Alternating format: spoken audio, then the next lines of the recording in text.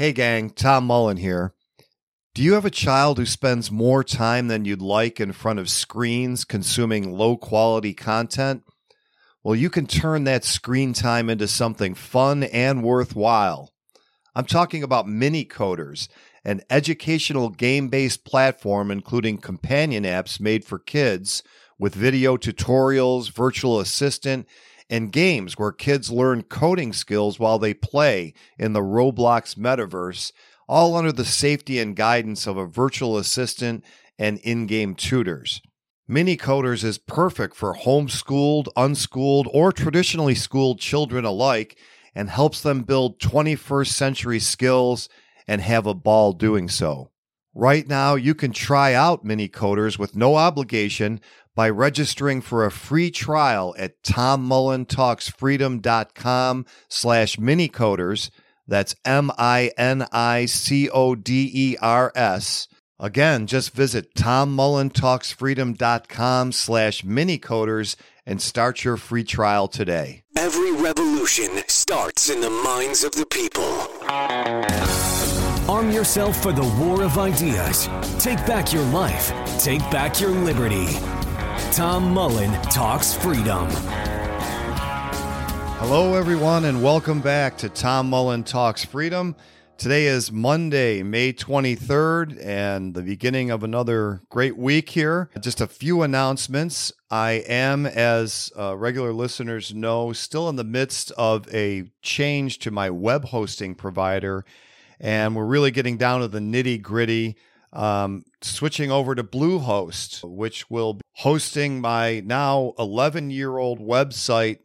I've kind of held up launching the Patreon and possible Substack. I think we're going to start with just Patreon for new content. I can't really post any new written content to the site until this transition is over. So we're going to have a couple more days, maybe today, maybe tomorrow. The transition will be finished and I'll be able to start posting new content, make my members-only Patreon content available to everybody.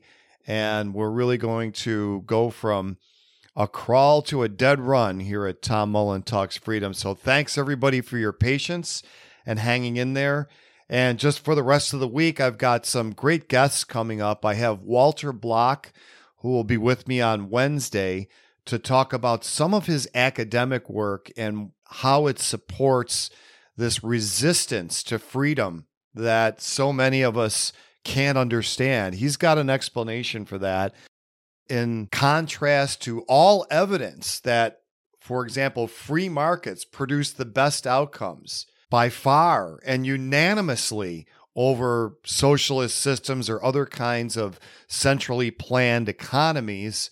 People still are resistant to the market and a priori assume that the government is the solution to every problem. So he's going to be here to talk about that. I'll also have Mario Balaban from Project Veritas on to talk about some of their latest videos and some of the ramifications of their work. So should be a very exciting week here. Today, I wanted to talk a little bit about the economy as a whole, this whole idea of resistance to the market and private property, and a few assumptions that I think most people make, even people who are pro-capitalism, for lack of a better single word. And one of them is this idea of the working class, and you may hear people refer to working families. And I want to point out, first of all, that those things don't exist, or if they do, they apply to everyone. I mean, which families do you know that don't work? Okay, the families of business owners work. Small businesses, they generally work harder than everybody. Jeff Bezos's family works, and so does your local grocery store's cashiers and assistant manager of the deli. Every family works. So this whole idea that there's working families and then there's this other group of families it's kind of a Marxist thought. I'm not saying that Karl Marx invented the term working class, but certainly cemented them as separate from everybody else in everyone's mind. And of course, people like Bernie Sanders and even Donald Trump say that the economy is rigged against these so-called working families. And I suppose what distinguishes what they call a working family from families that don't belong to that group is that in a working family, by their definition, I think that no one in the household is a business owner, or at least nobody in the household employs other people. And so they make these statements and come up with these policies that are supposed to help this different class of people who don't own businesses and therefore are employees of the people who do, as if they need some sort of extra assistance. But I want to give you a different way to think about working families, and that is this, that every family is a going concern. It's a business. And I know people are going to draw all sorts of strange conclusions from that statement, but it's basically true. Every household sells a product to the market called labor. If you have one or two parents of a family of four, let's say, that both are employees of some other business that they do not own, they are in fact selling a product called their labor, their specialized labor, skilled labor on the market to customers. And their customers are the people who employ them. And by the way, this is another term, skilled labor. So all labor is skilled labor. Digging ditches requires specialized skill. And if you doubt that, I'd like to have you go out and take some pediatricians or some college professors and try to dig a ditch that works without giving them any help or instruction. And you're going to find out that, in fact, ditch diggers have some very specialized skills, as do janitors, as everybody else that we would consider unskilled labor, or who are called unskilled labor, in my opinion, incorrectly. So every household is a functioning business selling a product that has revenues in wages, which is simply the agreed upon buying price of the buyers of their products, the purchasers of their products, namely employers, and they have expenses. And this is where I want to agree with the terminology that Donald Trump and Bernie Sanders use, that yes, the economy is rigged against these so-called working families, but not the way that they say that it is. Because for every politician and just about everybody you talk to, the rigging of the economy is that it's too capitalist.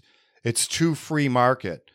We don't take enough away from people who happen to do a little bit better or extremely better than other people in terms of income and wealth accumulation. We don't limit freedom enough. We don't regulate enough. For Trump and the MAGA movement, free trade is our main problem here. We have other countries like China that are selling us products more cheaply than we can make them ourselves. And this is supposed to be a bad thing, that we should instead tax those imports heavily so that people would be just as well buying the products from domestic manufacturers, which of course makes them poorer.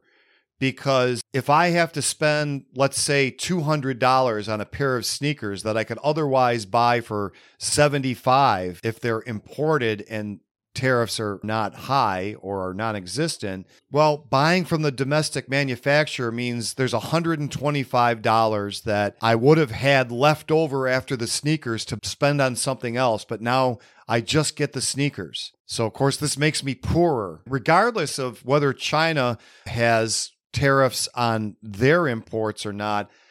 I am better off with no tariffs here. It raises my standard of living. Now, on the other side, Bernie Sanders says that business owners are allowed to keep far too much of their own money, that we need to be taking a much larger portion of their profits away and just distributing it to other people to spend on consumption. So I think people are pretty familiar with both of those arguments, which I don't agree with. But here's an argument for why the economy is rigged against the average household consisting of adults who are employees of other companies. And that is, it's rigged to keep them from accumulating capital. What do I mean by that? I mean long-term savings and accumulation of wealth. Now, when you think about a household as a business that is selling a product called labor into the marketplace, you have to say, well, what are the expenses of this business? Well, in order to supply that labor, the human beings who produce the labor, produce the product, have to have a roof over their heads, housing. So that's an expense. They have to be fed because if they stop eating, they're going to cease to exist, right?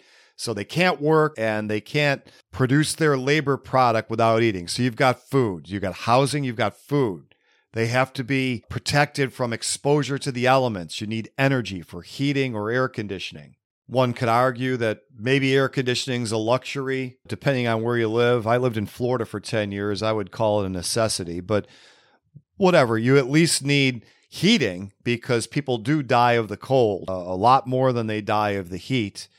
You need health care. That's like maintenance on machines because for this going concern, this business, the machines are the people and they need to be maintained. They need to be kept in near optimal condition so that they're not disabled and unable to produce the product they supply to the market. Now, they need gas for their cars to get to their place of employment if they don't work from home, another expense. And I could go on listing things that are all expenses for this business, but guess what?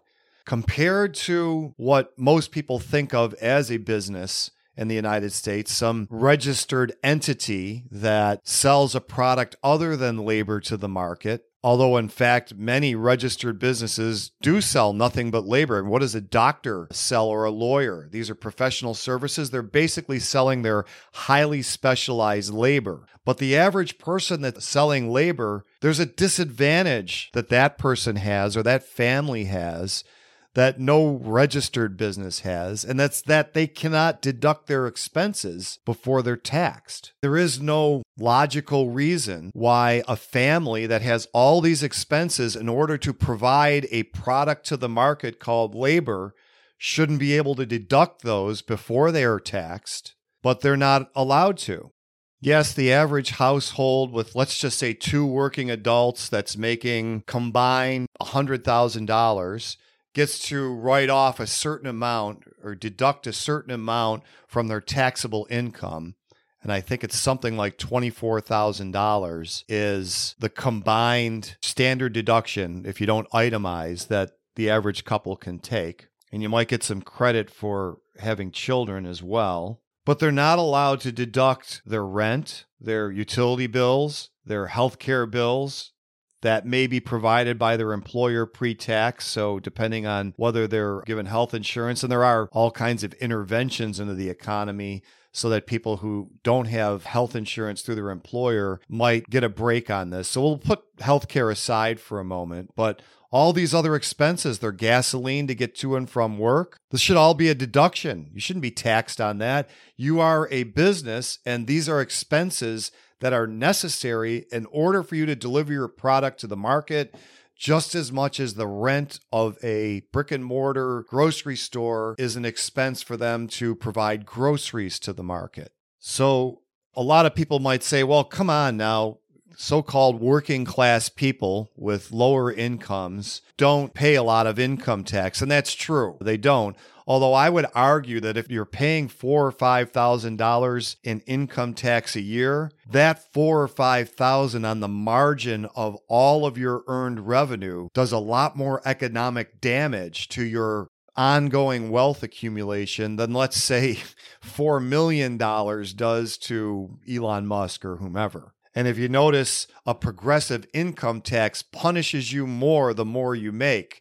So let's just say that you take a second job and you push your income from $75,000 up over $100,000. Well, you're going to pay a higher income tax, or wherever that line is these days. It always gets moved with inflation. But notice what you can't get away from, and that's the payroll tax. And that's 15% right off your gross revenue. And no, it's not 7.5%. As a lot of people think, well, you know, the employee only pays 7.5%, and then the employer has to pay the other 7.5%.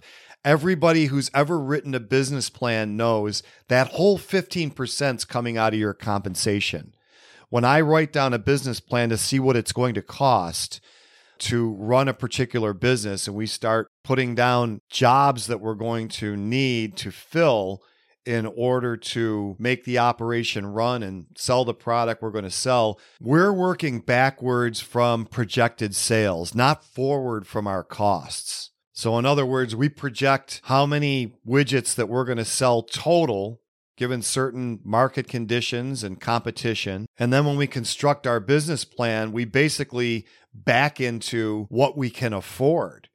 So when I've written business plans and looked at the various employees we would need, from managers to laborers to supervisors, whatever, we project what those positions are going to cost and what's the most we would be able to pay for each of those positions, not what's the least. And if we know from our knowledge of the market that, let's say, a middle manager is making $75,000 a year, then we have to put those payroll taxes on top of that person's monetary salary, along with any benefits.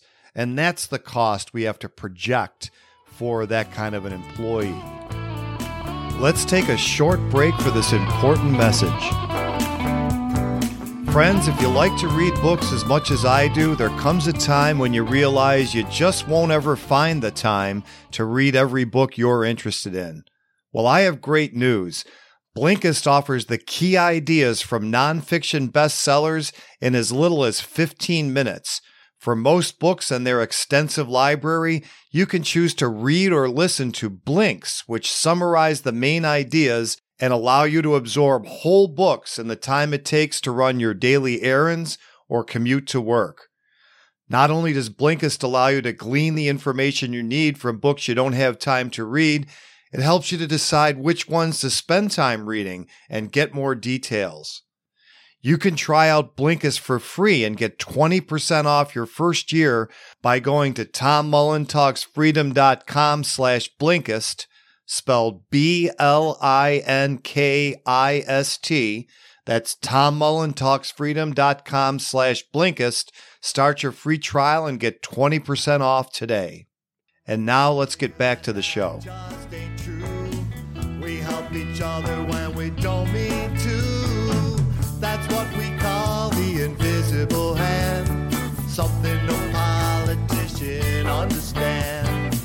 Just leave it up to supply and demand and follow. So that 15% for payroll taxes is coming right off your gross revenue, really, after you get this $24,000 deduction. And just, for anybody out there who doesn't already know, if you're very young, no, in this day and age, you can't even afford a very modest apartment or home and food and gas to get to and from work on $24,000. So what are they really doing to you with these payroll taxes? I'll give you an example. Let's just say you were a small business owner, and this business takes in $500,000 in gross revenue a year. $500,000 all sales in. And it costs you $400,000 in expenses to run that business. This could be a subcontractor in the construction field, drywall person or carpenter, whatever. Those are pretty small numbers, but if you took in $500,000 in revenue and you had $400,000 in expenses, and you have $100,000 left over, that's a pretty good income. You're not buying a yacht with it or anything like that, but you could live a pretty comfortable life outside of a major city. Certainly not in Manhattan or Chicago, but if you lived, let's say, in Western New York, you could do reasonably well on that $100,000. Now, of course, on that $100,000, you're going to have to pay some taxes. And after you get your deductions and get your taxable income down, then maybe you're down around $70,000, and that's what you're going to be taxed on. And you'll pay 15% for payroll taxes, and then you'll pay some income tax. But what if I came along and said, we're going to tax you 15% on the whole $500,000? Well, what is that? 15% of $500,000 is $75,000. So out of that $100,000 that you had outside of your expenses, now you've only got $25,000 left. You follow what I'm saying?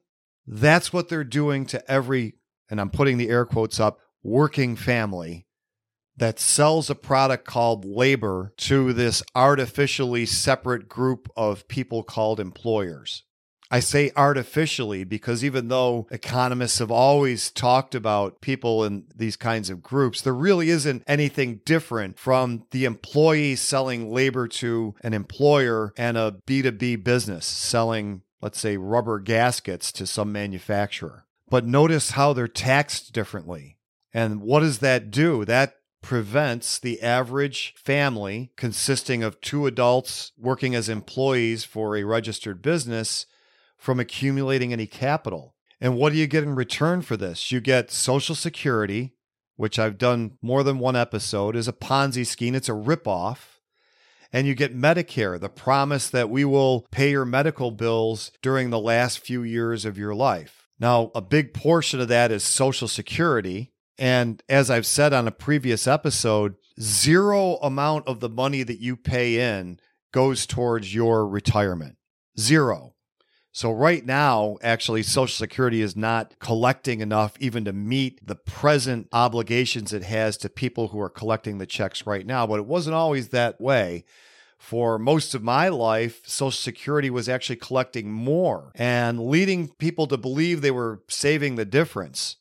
Now, the fact that even 20 years ago, 2/3 of all money collected was going out to present beneficiaries should have told people that, of course, the money that you're putting in is not going to be enough, even without inflation, to sustain the payments made to you later. It's even worse than that because 100% of the money collected for the entire program's history has been spent immediately the minute the government gets it. And what they used to do when there was more money collected than they needed to pay out to beneficiaries was they would spend that money, that extra money, and put a treasury bond in what they called a trust fund, a treasury bond being merely a promise to tax people in the future to collect the money they owe you. And of course, that's what the Social Security Act is. That's why I say it's a Ponzi scheme. It's a scam, but that's what you're being taxed for. And then the other part of it is supposed to go towards Medicare, which is grossly underfunded, far more than Social Security. It's popular with the people who have attained the age of eligibility because it just takes all the worry away about paying for any medical costs. Now, of course, had people been allowed to keep their earnings, their profits all of their lives, they would have plenty of money and there would be a vibrant market for health insurance for elderly people. And they would be capitalists who could make money off the money they had earned. Now, I know we have things called 401k accounts where you do become somewhat a capital owner under the rules of the government, highly regulated. It's regulated what you can own, and what that means is you get to own what they want you to own, what stock indexes they want to go up. You can only use the funds once you're 59 and a half years old. And at that point, when you start drawing those funds out, you're not taxed at capital gains like other owners of capital are. You're taxed at the income tax rate. So there's another little ding that you take. This whole system is rigged against so-called working families. I'm always going to put the air quotes up when I say that, from accumulating any capital. And what happens when you get older and if you needed nursing home care? Well, that system is rigged to deprive you of any wealth that you could leave to your family. Why? Because nursing home costs are guaranteed by the government. So they don't operate in a market. They decide what their prices are going to be, and they just charge you. And when you run out of money, they can just charge the government and get paid from the government. Anybody who's middle-aged, who has older parents or grandparents, knows that this is what they do. Modern medicine keeps us alive longer and longer, and that's a good thing. At a certain point, you may need nursing home care, especially if you don't have younger family members to help you. And then they get you in there and charge you $15,000 a month until you run out of money. and then they can just charge the government. Now, some people might look at this and say, well, without the government, these people would just be out on the street. Well, I'll tell you, I've seen pictures of pre-1965 America, and I didn't see too many elderly people lying in the streets. But this program, Medicaid, a large portion of whose expenses is long-term care, not a majority, but a big chunk, whatever its intentions are supposed to be, is a wealth extractor. Eventually, it will deprive you of all your wealth, the house that you spent 30 years paying for, if it took you that long. It leaves you penniless. And again, this is a mechanism, whatever its intentions, which deprives working families from becoming capital owners and capitalists. And of course, the very last element of this wealth extraction mechanism of the rigged game is, of course, the monetary system, which forces you to become a speculator in a market that most of us are not qualified to be in, namely the financial markets, stocks and bonds. During the 19th century, under the gold standard, nobody had to buy stocks and companies. They could just save dollars. And those dollars that they earned in, let's say, 1840 were worth more in 1870 than they were in 1840.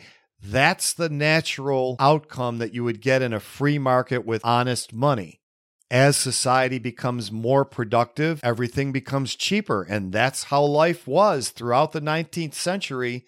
As I've said again on some previous podcasts, and in my book, It's the Fed Stupid, the experience of people wasn't their grandfather saying, you know, when I was your age, I got that for a nickel and now it costs $1. It was the other way around. Your elderly grandfather would say, back when I was your age, that was a lot more expensive. I had to work a whole week to buy that thing that you've now bought with an hour's worth of labor.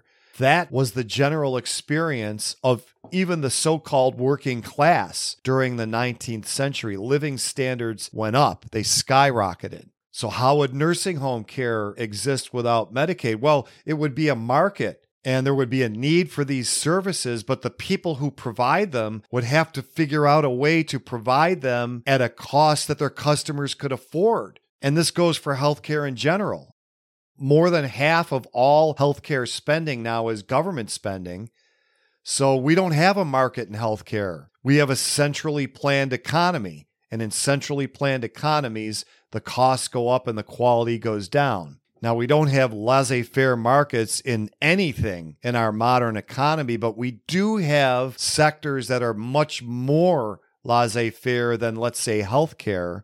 And you don't find that businesses can survive in those sectors charging prices for their products that the majority of their customers can't afford. These are simple cause-effect relationships that you don't need a PhD in economics to spot. It's not that these government programs exist because there's high prices. It's that there's high prices because these government programs exist. And I'm going to have Walter Block on Wednesday to talk about why we will bend over backwards to deny these very obvious things like the baby formula shortage being caused by the FDA limiting competition. Like I said, you don't need a PhD in economics to spot that. That's what the FDA does. It limits competition. That makes prices go higher and quality go down. Now, we have all sorts of excuses for why the FDA should exist.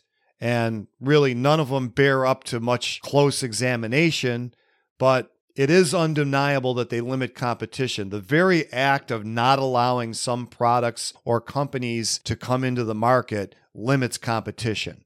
So that's undeniable. But getting back to the main subject here, every part of the system is rigged to keep working families from becoming capital owners and capitalists. Now, people do, of course, break out of that cycle.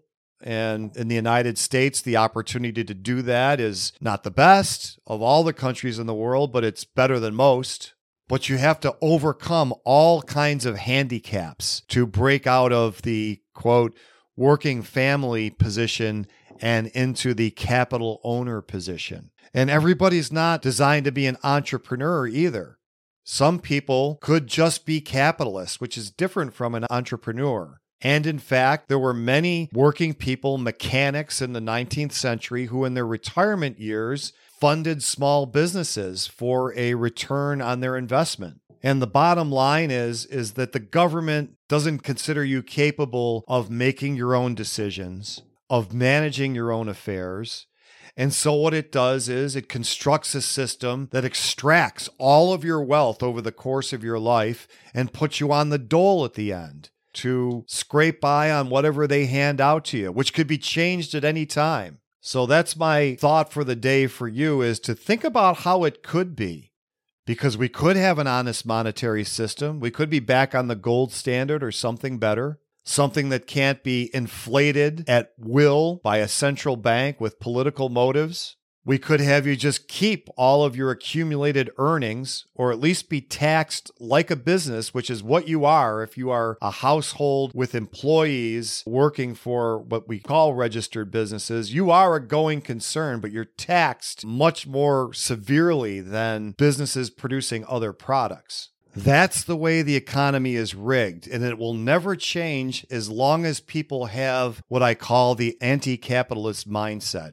I didn't coin that phrase, but as long as people have this natural inclination to be suspicious of private property and free markets, this is the trap you're going to be in. And it doesn't have to be this way, but you have to make the choice that there are no guarantees, but you're allowed to run your own life, basically. Keep all the money that you earn, provide for your own retirement and health expenses, and trust that the market would be there with a much better solution than Medicare or Medicaid if the market were allowed to work.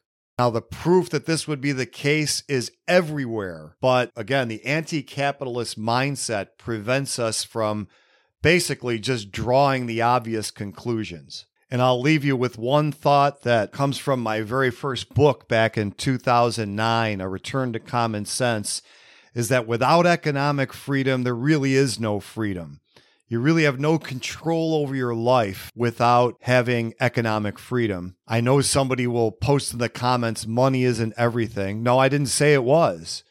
But a large part of the control you can have over your future is the control you have over the fruits of your labor. I think I said in that book that telling somebody that they're free without economic freedom is like taking all of Tiger Woods' golf clubs away except for his putter, and then telling him he's free to play golf. He could probably still beat me with his putter, but he's not going to play the kind of golf that he could play if he had the whole regulation set of clubs. So just some thoughts to start the week, folks. Again, I'll have Walter Block on Wednesday, Mario Balaban on Friday, and I will keep you updated throughout the week. I'm hoping by Wednesday we will have this web hosting thing finished.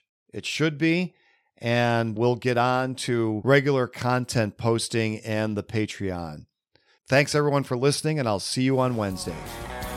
The War of Ideas has only just begun. Arm yourself with the knowledge you need by heading to TomMullenTalksFreedom.com and subscribing to our email list. And remember, every revolution starts in the minds of the people.